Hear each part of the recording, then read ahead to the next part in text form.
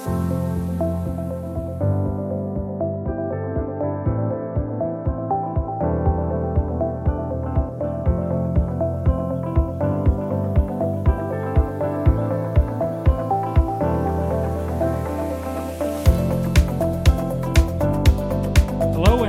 to the Global Tennessee Podcast. We have a special program today. I'm Patrick Ryan, President of the Tennessee World Affairs Council. We're here with Andrew Staunton, who is the Consul General of the United Kingdom in Atlanta, and we'll be talking about U.S.-UK relations, economic relations with Tennessee and the United States in general, international issues, and other topics of the day. Welcome, Consul General Staunton. Thanks, Patrick. It's a pleasure to be back. It's not my first time on the podcast, so I hope I've attracted some listeners to tune back in for an update. Well, we haven't looked at the data, but I'm sure it's off the charts, so we'll have another great episode today. Thanks again for joining us. For our listeners, Andrew Staunton took up his appointment in Atlanta as Her Majesty's Consul General in June 2018. Andrew is the senior UK government representative in the Southeast United States, responsible for relations with the states of Georgia, Tennessee, North Carolina, South Carolina, Mississippi, and Alabama. He leads a team which works to promote U.S.-UK trade and investment, support British nationals, conduct public diplomacy on key issues, and build scientific and research cooperation. Again, welcome, Consul General. We are looking forward to our conversation today. Thanks, Patrick. It's always a pleasure to engage with the World Affairs Council. You do so much to promote a sense of dialogue on the issues that matter, including transatlantic relations. So thank you very much for the work of the World Affairs Council. Thank you for those kind words. Let's jump right into the U.S.-UK relationship. We've just been through a tumultuous couple of weeks of the withdrawal from Afghanistan, and Americans might not know the significance of the contribution of the NATO alliance to the operations over the last 20 years, including the exceptional service and sacrifice of our British comrades in arms. But the manner of the withdrawal has led to some criticism of the United States from abroad in a time when President Biden was seeking to shore up reliance on multilateralism and the connection between the United States and our allies, especially our NATO allies. What's the reaction in the UK to those developments? Are people concerned about the United States not necessarily being a multilateral player anymore? Firstly, Patrick, I think everybody in the world can remember where they were 20 years ago last Saturday. I was attending a defence sales exhibition in London. At the time, I worked on international aviation for the British government, and we faced a situation where a number of planes had gone rogue and crashed into various buildings, and there was some concern about the safety of passengers travelling the world. So that was my September the 11th, 2001, worrying about how we would get those planes to land safely around the world. I then spent a few weeks working in our emergency unit, supporting the efforts of the British government to work with our allies, such as the United States government, to really start our operations in Afghanistan to bring peace and stability to a region that hadn't enjoyed that for some period. 20 years on, the United Kingdom, as a member of NATO, but also in our own right, have worked very collectively and collaboratively with the US forces on the ground, with the US politicians, but also with the people and the politicians of Afghanistan. We've supported a lot of projects. So we've made a large contribution in terms of manpower, in terms of lives lost and lives damaged. I think sometimes people forget that this was a collaborative effort that involved many soldiers, men and women from many different countries, many diplomats, men and women from many different countries, and the overall objective was to try and take away that threat that terrorists posed to the United States, the United Kingdom and others. It was a hard fight, resources were used, people's lives were lost, the commitment had lasted 20 years, and obviously the United Kingdom had been speaking to President Biden and his administration about how we should look to exit after 20 years from Afghanistan in a safe and secure way. in that we did as much as possible to protect that legacy. I'm not an expert on Afghanistan, but I know that people in our government were very seized of the requirement to do this in the best possible way. I think that military analysts in the United States and the United Kingdom, diplomats and politicians, no one expected the situation to unravel quite as quickly as it did, with the Taliban taking control within 3 days, I think it was. And then the focus obviously then switched to how do we ensure that those British nationals from a UK perspective can get out of Kabul safely. And so we've had a tremendous effort, a crisis effort, to try and get our people out of there, but we're also trying to do as much as we can to support those Afghans, men and women, who've worked with us over a number of years to get them out safely. So the British government's focus is now twofold. It's focusing on helping those people get out of Afghanistan, but it's also focused on ensuring that the international community continues to find a way to hold the Taliban or the successor government in Afghanistan to account. So we're being active across a variety of ways, but one can't talk about disappointment. One can't always have the benefit of hindsight in these things. Decisions were made, plans were put in place, contingencies were implemented. Did they go as well as we would have all have wished? I think my Prime Minister has made it clear that we could have done a better job. Our focus must now be on that humanitarian effort, and we will remain resolute in ensuring that we can take the necessary governmental measures to support the ordinary people of Afghanistan and all those who've helped us. And we're working very closely with the US administration in that regard. Well, a couple of months ago, President Biden was in the United Kingdom for a NATO conference in Wales, and then he met with Her Majesty the Queen and other members of the government to shore up the relationship after a bumpy previous administration. How would you describe for our listeners what the special relationship is between the United States and the United Kingdom, and what we have to look forward to in the future in that regard? Well, I think it's a relationship that's close and mutually reinforcing. It's at the centre of the international community. I think that while the United Kingdom and United States, or when the United Kingdom and United States are working well together, that really provides a hell of a lot of benefits to that international community. We can act as a convening force for good. We can act as a coordinating force for good. But we can also have leaders that are determined to take their place in the world, not always as the leaders of the world, but as those who want to help the world to address its problems. So the G7 meeting that the President Biden attended was part of our G7 presidency, and we saw that as an opportunity to ensure that the international community, the leaders of the G7 countries, were focused on the everyday issues that matter to people around the world. So climate change, for example, was a big part of that conference. And it's clear that President Biden took a number of early steps that the United Kingdom government welcomed. Rejoining the Paris Agreement on climate change was a big thing.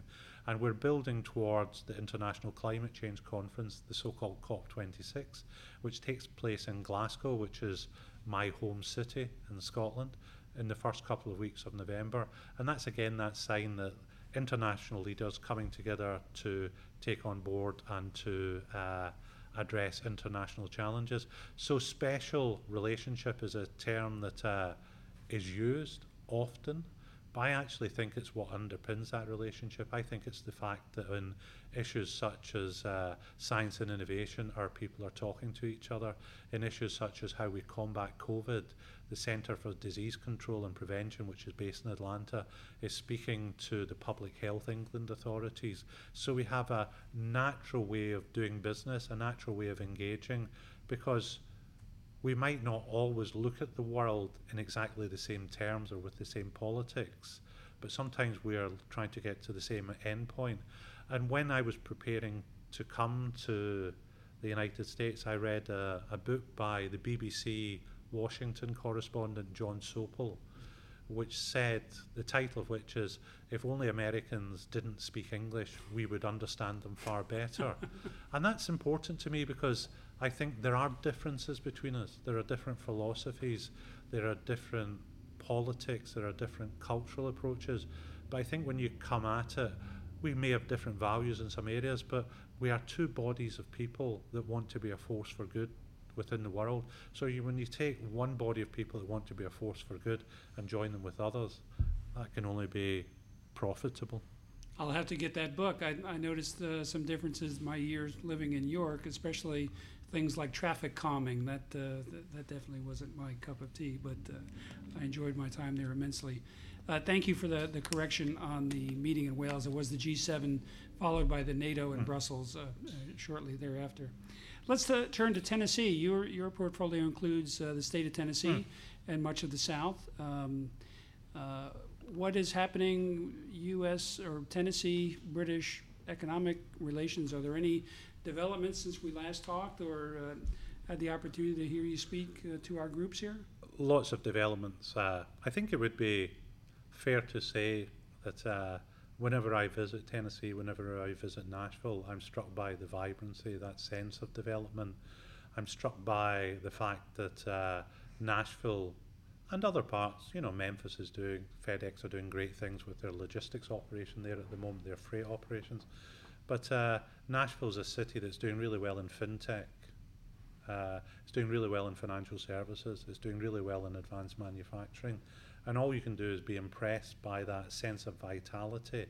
I've always been a big believer that, and since I've been in the United States, there is so much commonality between what's happening in the United Kingdom and what's happening in the United States, particularly in the Southeast, where cities are becoming drivers of economic growth.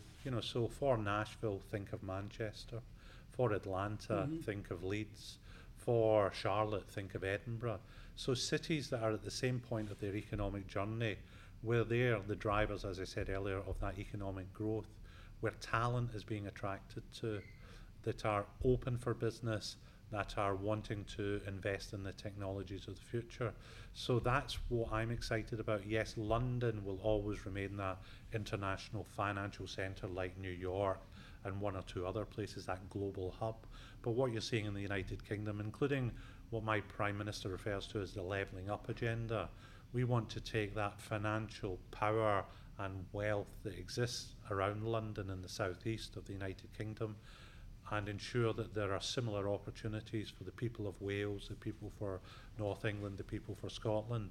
So that's what excites me. And when I come to Tennessee, I speak to leading politicians here and the Economic Development Commissioner, and they're talking about that the United Kingdom is still a priority for them, but they're also looking outside of London because they're seeing these developments as the UK transforms our economy into this value-add economy. They're seeing the opportunity of supply chains. They're seeing the opportunity of, as the world adapts to the recovery from COVID, where people want to produce things more locally, that supply chains and where you source goods from are vitally important. So that provides opportunity. So I think that Tennessee and Nashville, where I'm currently in today, just has that calling card that I'm very much hopeful that when international aviation travel gets back to some sense of a normal approach, that the British Airways flights from London Heathrow to Nashville, which was hugely successful, will start. I know BA would like to have it back in place, but they're waiting to see what happens with international travel restrictions. So there's so much vitality, and in a sense, the virtual and remote world that we've all been living with, the Zooms, the Teams, have provided an opportunity for conversations, for people to research opportunities. But it's only really when the CEOs and the chief operating officers can go, look, feel, smell and touch an area or a district that you really get that pent-up demand release. So I see a lot of pent-up demand. Our economy is doing well. From what I was hearing today, the economy of the state of Tennessee, despite its challenges, is doing well. So let's keep working at that.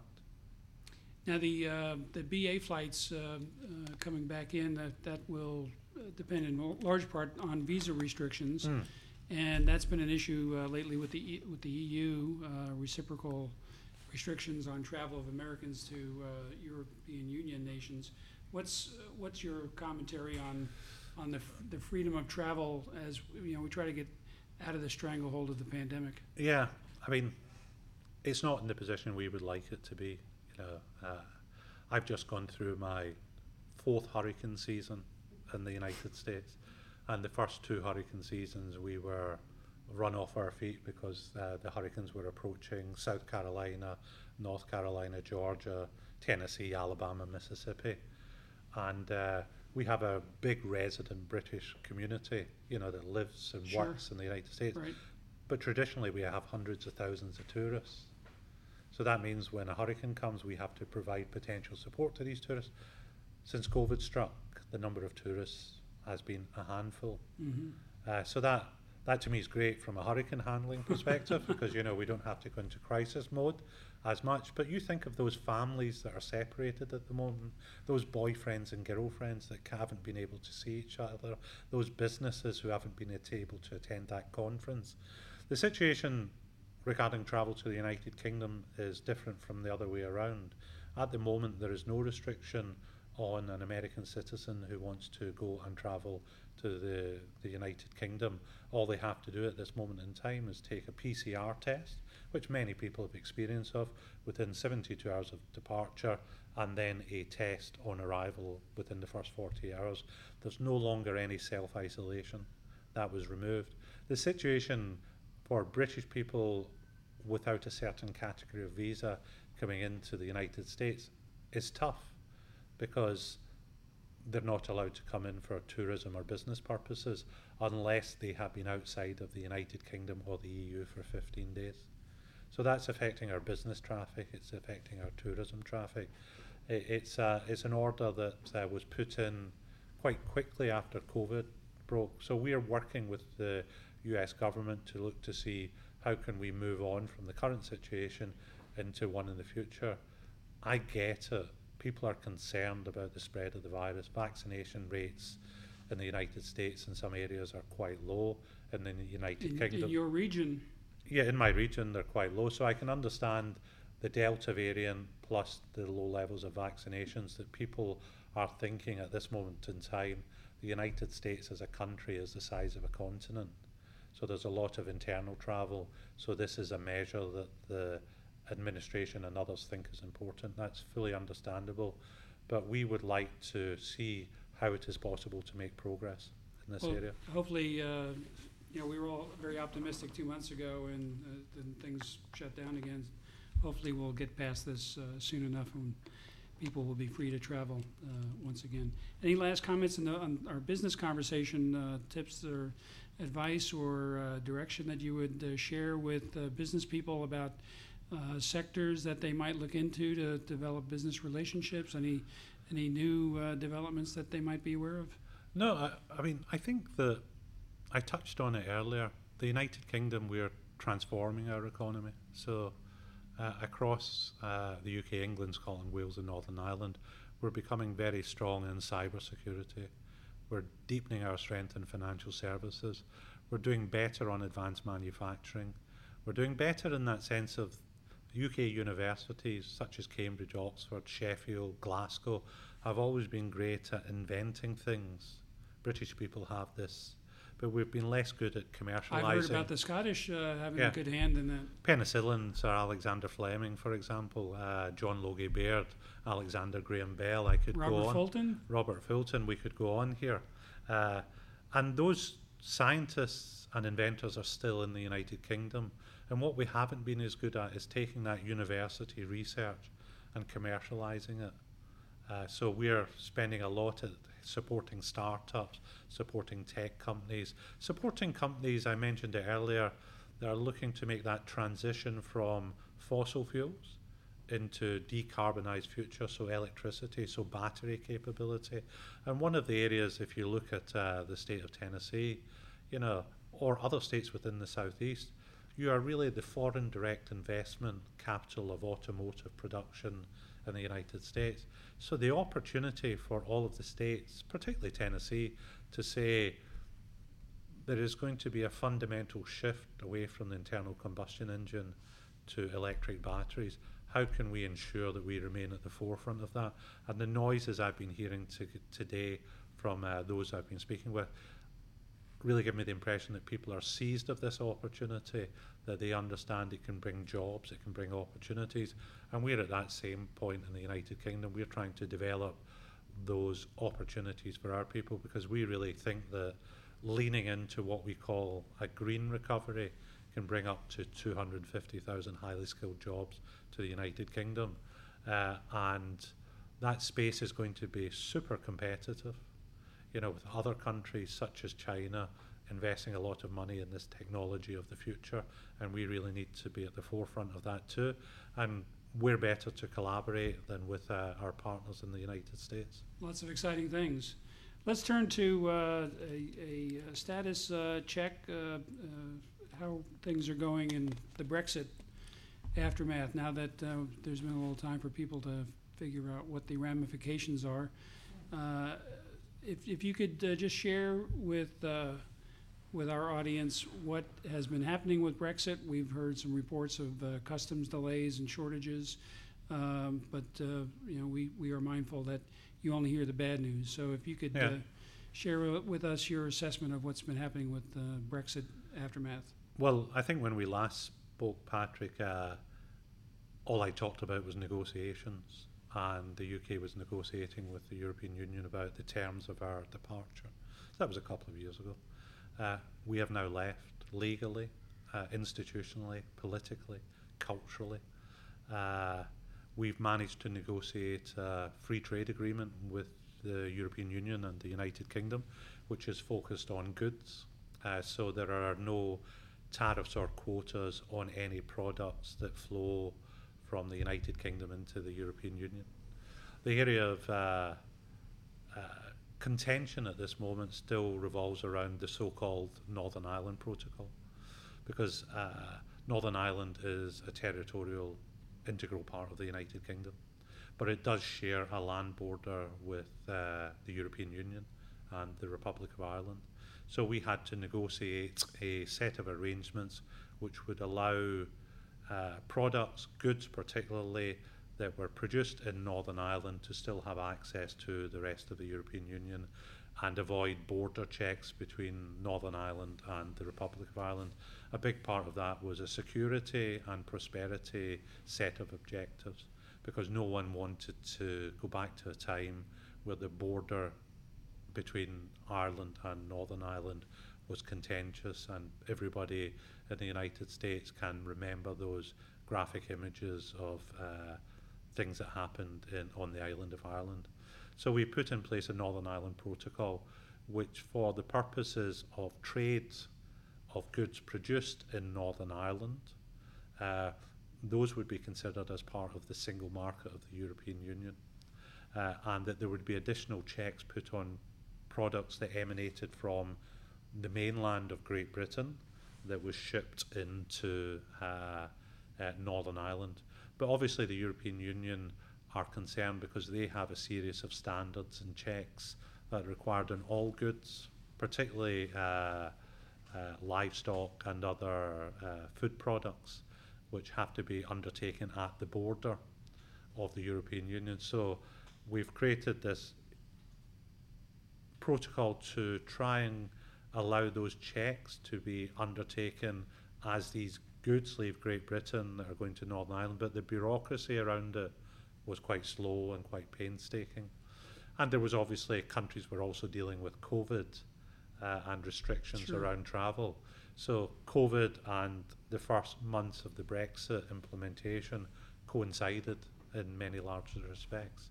So at this moment in time, we, the United Kingdom, have extended the grace period before we have to conduct all of these checks, because there was that increase of bureaucracy was proving very unpopular on the streets of Northern Ireland and with politicians such as the Northern Ireland Executive. Products that had been coming for generations without any checks were suddenly being slowed. So we have entered into a desire for negotiations with the European Union to try and ensure that the implementation of that protocol works for everybody on the island of Ireland. for those people of Northern Ireland, but also importantly has their support of the politicians within Northern Ireland. So that's what we're working towards. We're trying to avoid legal action in both directions, so we're talking, and that's the best place to be, that we're talking. So the people who had an apocalyptic view of what would happen after Brexit, it hasn't been proven right, because our trade with the European Union is standing up well. There's just this tension around the fact that we're trying to work a way forward that protects Northern Ireland's territorial integral part of the United Kingdom, while allowing its businesses and people to have this access to the European Union single market. It's not straightforward. It was the most difficult thing to resolve in the negotiations, and we're still working hard to actually put it into practice. Tough diplomacy. I'm not directly involved in that, but in the sort of day-to-day diplomacy, but there are many people, quite rightly, in the United States that are very interested in the future prosperity of Northern Ireland, and all I can do is confirm that the British government is full square behind it. We want Northern Ireland to be a safe, prosperous, secure part of the United Kingdom.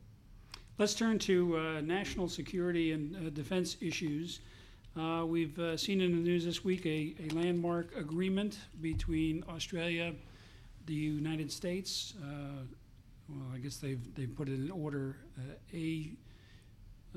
AUKUS, Australia, United Kingdom, US partnership between among those nations, and this is, without saying those words, apparently in response to China.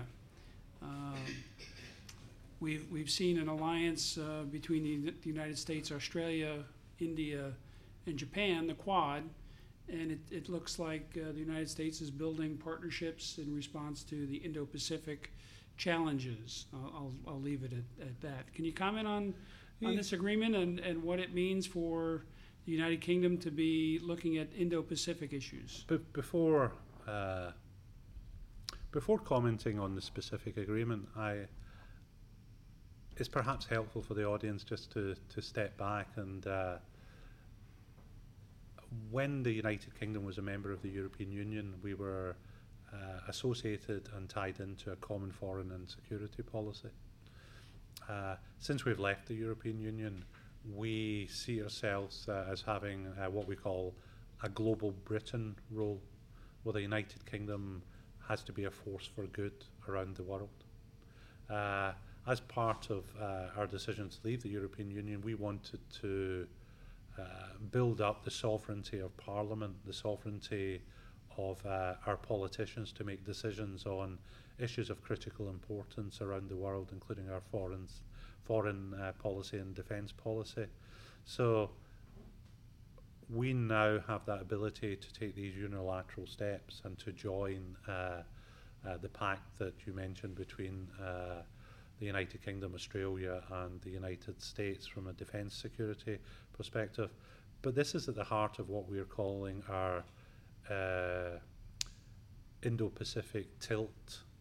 You know, so the United Kingdom wants to play its role in the prosperity of that part of the world. We see opportunity for British exporters, British business, but we also want to play our part in the stability of that region. We want to ensure the good governance of the region. We want to ensure the economic opportunity.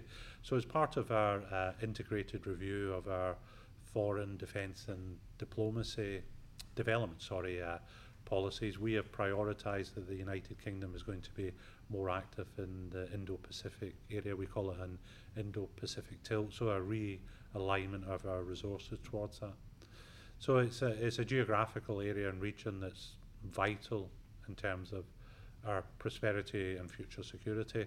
So it would only seem natural at this moment in time that if we are looking at how do we ensure that the UK is a force for good, that we're looking for similar like-minded partners who are also concerned about developments in the region, who have that ability to have deployable forces, to have that ability to make a contribution to global security. and to ensure that we are putting in place arrangements that allow us to do this collaboratively, collegiately, and we have those arrangements in place at this moment in time. So I think there's an aspect of our decision to leave the European Union removes that requirement always to move in lockstep with the European Union and their decision-making processes, and our politicians, our ministers, our Prime Minister, to take that view that you cannot say that you want to tilt or divert resources towards that region, but only focus on prosperity. You also have to think of what is that wider contribution we can make with like-minded partners to ensure the security and stability of that region as well. Well, and as part of the Indo-Pacific strategy, we've seen the deployment of the Carrier Strike Group 21, led by the brand new full-deck aircraft carrier, Her Majesty's ship Queen Elizabeth.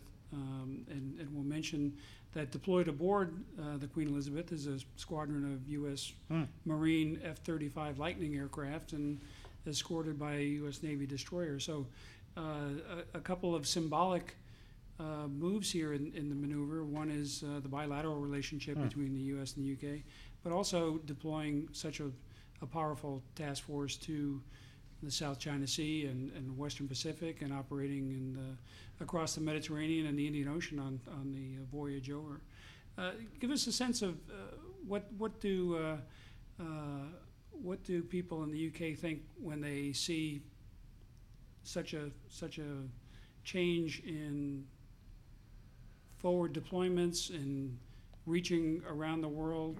National pride, concern about the budget. What's the reaction? So Patrick, we've always been a bit of a naval nation, to be sure, for hundreds of years. I've had a pint with British sailors in the numerous points. Yeah, what we have now are shiny new aircraft carriers that allow us to beautiful ship project, further away as part of a carrier strike group. But the United Kingdom has played its part in operations in the South China Sea and all sorts of parts of the world well before we had the Queen Elizabeth II, which is a master of technology. Or a mistress of technology, I suppose. And that sense of projection, but that's also a bit of our global Britain. This is us showing that yes, we want to be active economically, but we also want to be active in that security side of things. I'm sure you know, but the audience might not know, but quite a lot of the testing and the trialling of that vessel was carried out in US waters, where the aircraft that you mentioned were tested there. So there's a big connection already with the United States for the Queen Elizabeth II, and I hope that continues. We have numerous ships visits here. We do numerous joint exercises together. And the United Kingdom has an ability to project not only our defence assets, but our diplomatic assets and our development assets around the world. Yes, and I saw with pride some correspondence from the High Commissioner in Singapore when the Carrier Strike Group was there recently in the last couple of months, that this gives you a platform that shows your defence capabilities, but it also shows that commitment and contribution you're able to make globally.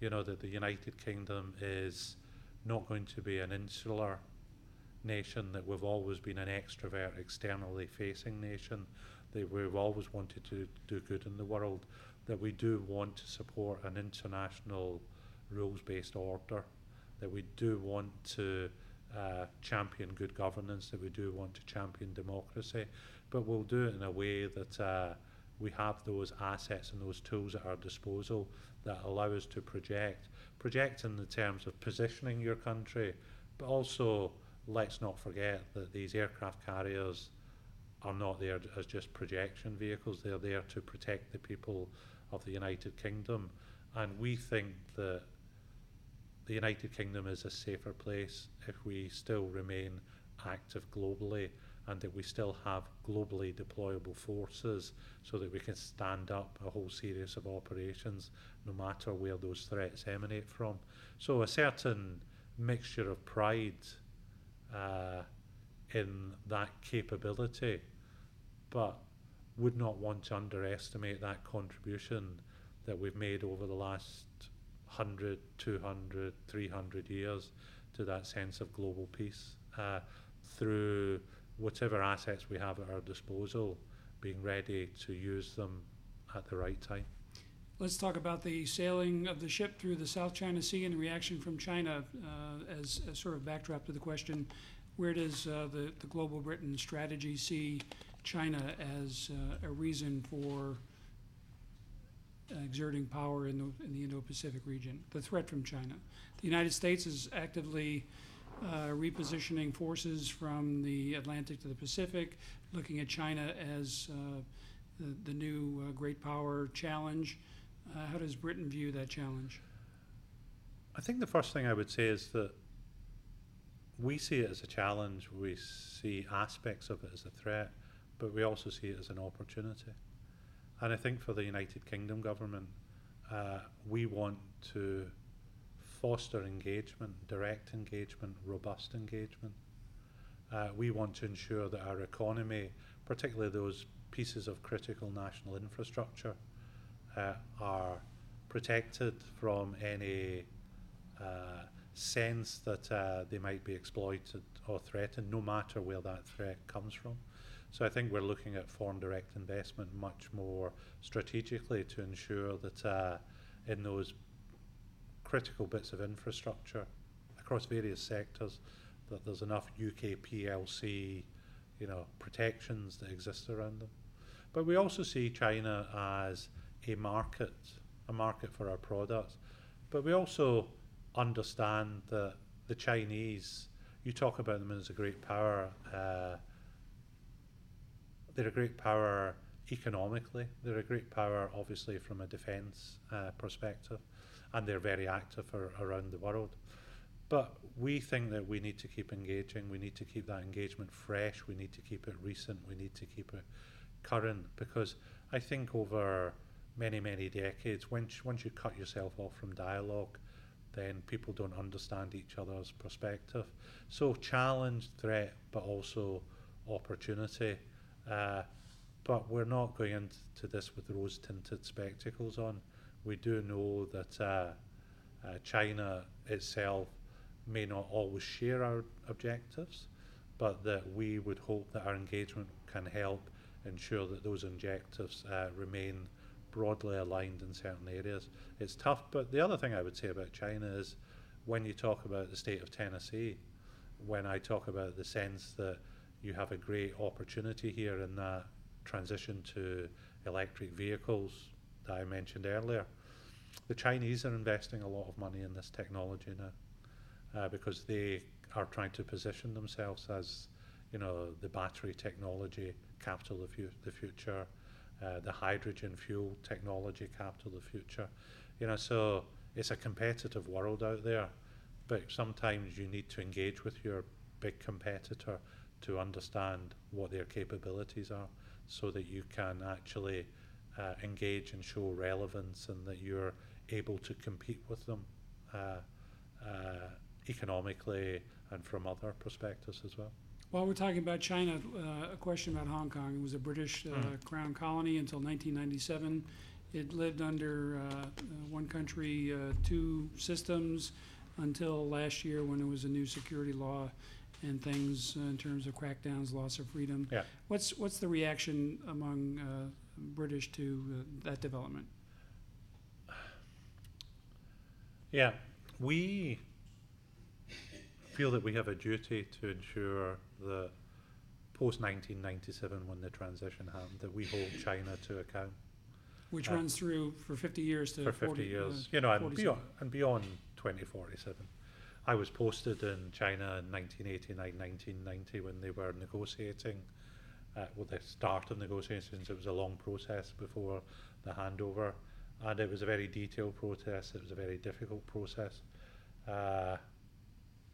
We will continue to ensure that we do what we can to support the people of Hong Kong, and we've announced some quite innovative approaches on immigration for people who want to move to the United Kingdom if they're concerned with sizable numbers of people involved. So the United Kingdom has not walked away from our duty of care, our sense of responsibility, our sense of liability, that we need to ensure that when China does something which goes against that agreement, that we hold them to account.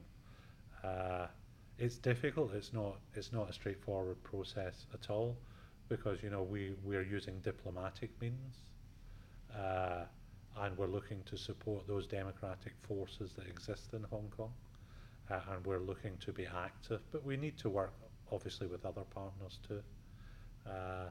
So not straightforward, but we will continue not only to raise Hong Kong, but to raise the plight of the Uyghurs, to raise the plight of other minorities, so that China understands that the British view that it needs to address certain practices and policies at this moment in time.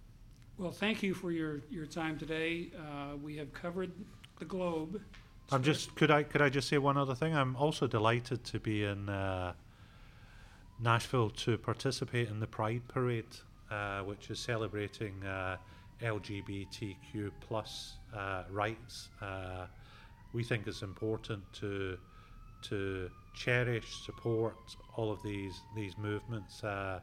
Those fundamental rights are changing at this moment in time, and the British government sees LGBTQ plus as one of the intrinsic sets of values that we should all be supporting. So to attend the Nashville Pride Parade on Saturday is a Saturday the 18th of September. So this podcast may already have come out, but I think it's very fitting that the British government is here supporting the people of Nashville as they look to celebrate those rights at a time when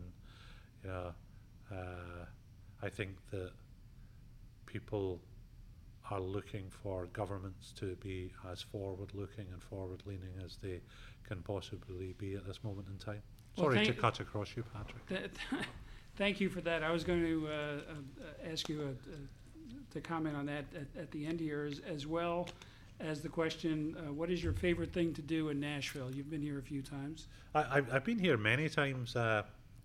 My least favorite thing to do in Nashville is to tell my colleague on my first ever visit here that the meeting place is only 15 minutes away at the height of the summer, and then turn up at my first meeting as if I'd just come from a swimming pool. My favourite thing to do, I love the vitality. I've done some really fun things here. I was fortunate enough, and I think I may have seen you at the time, Patrick, to attend the English female ladies soccer match versus the United States in February 2019, I think it was. It was a 2-2 draw. There were 30,000 people in the large Tennessee Titans stadium.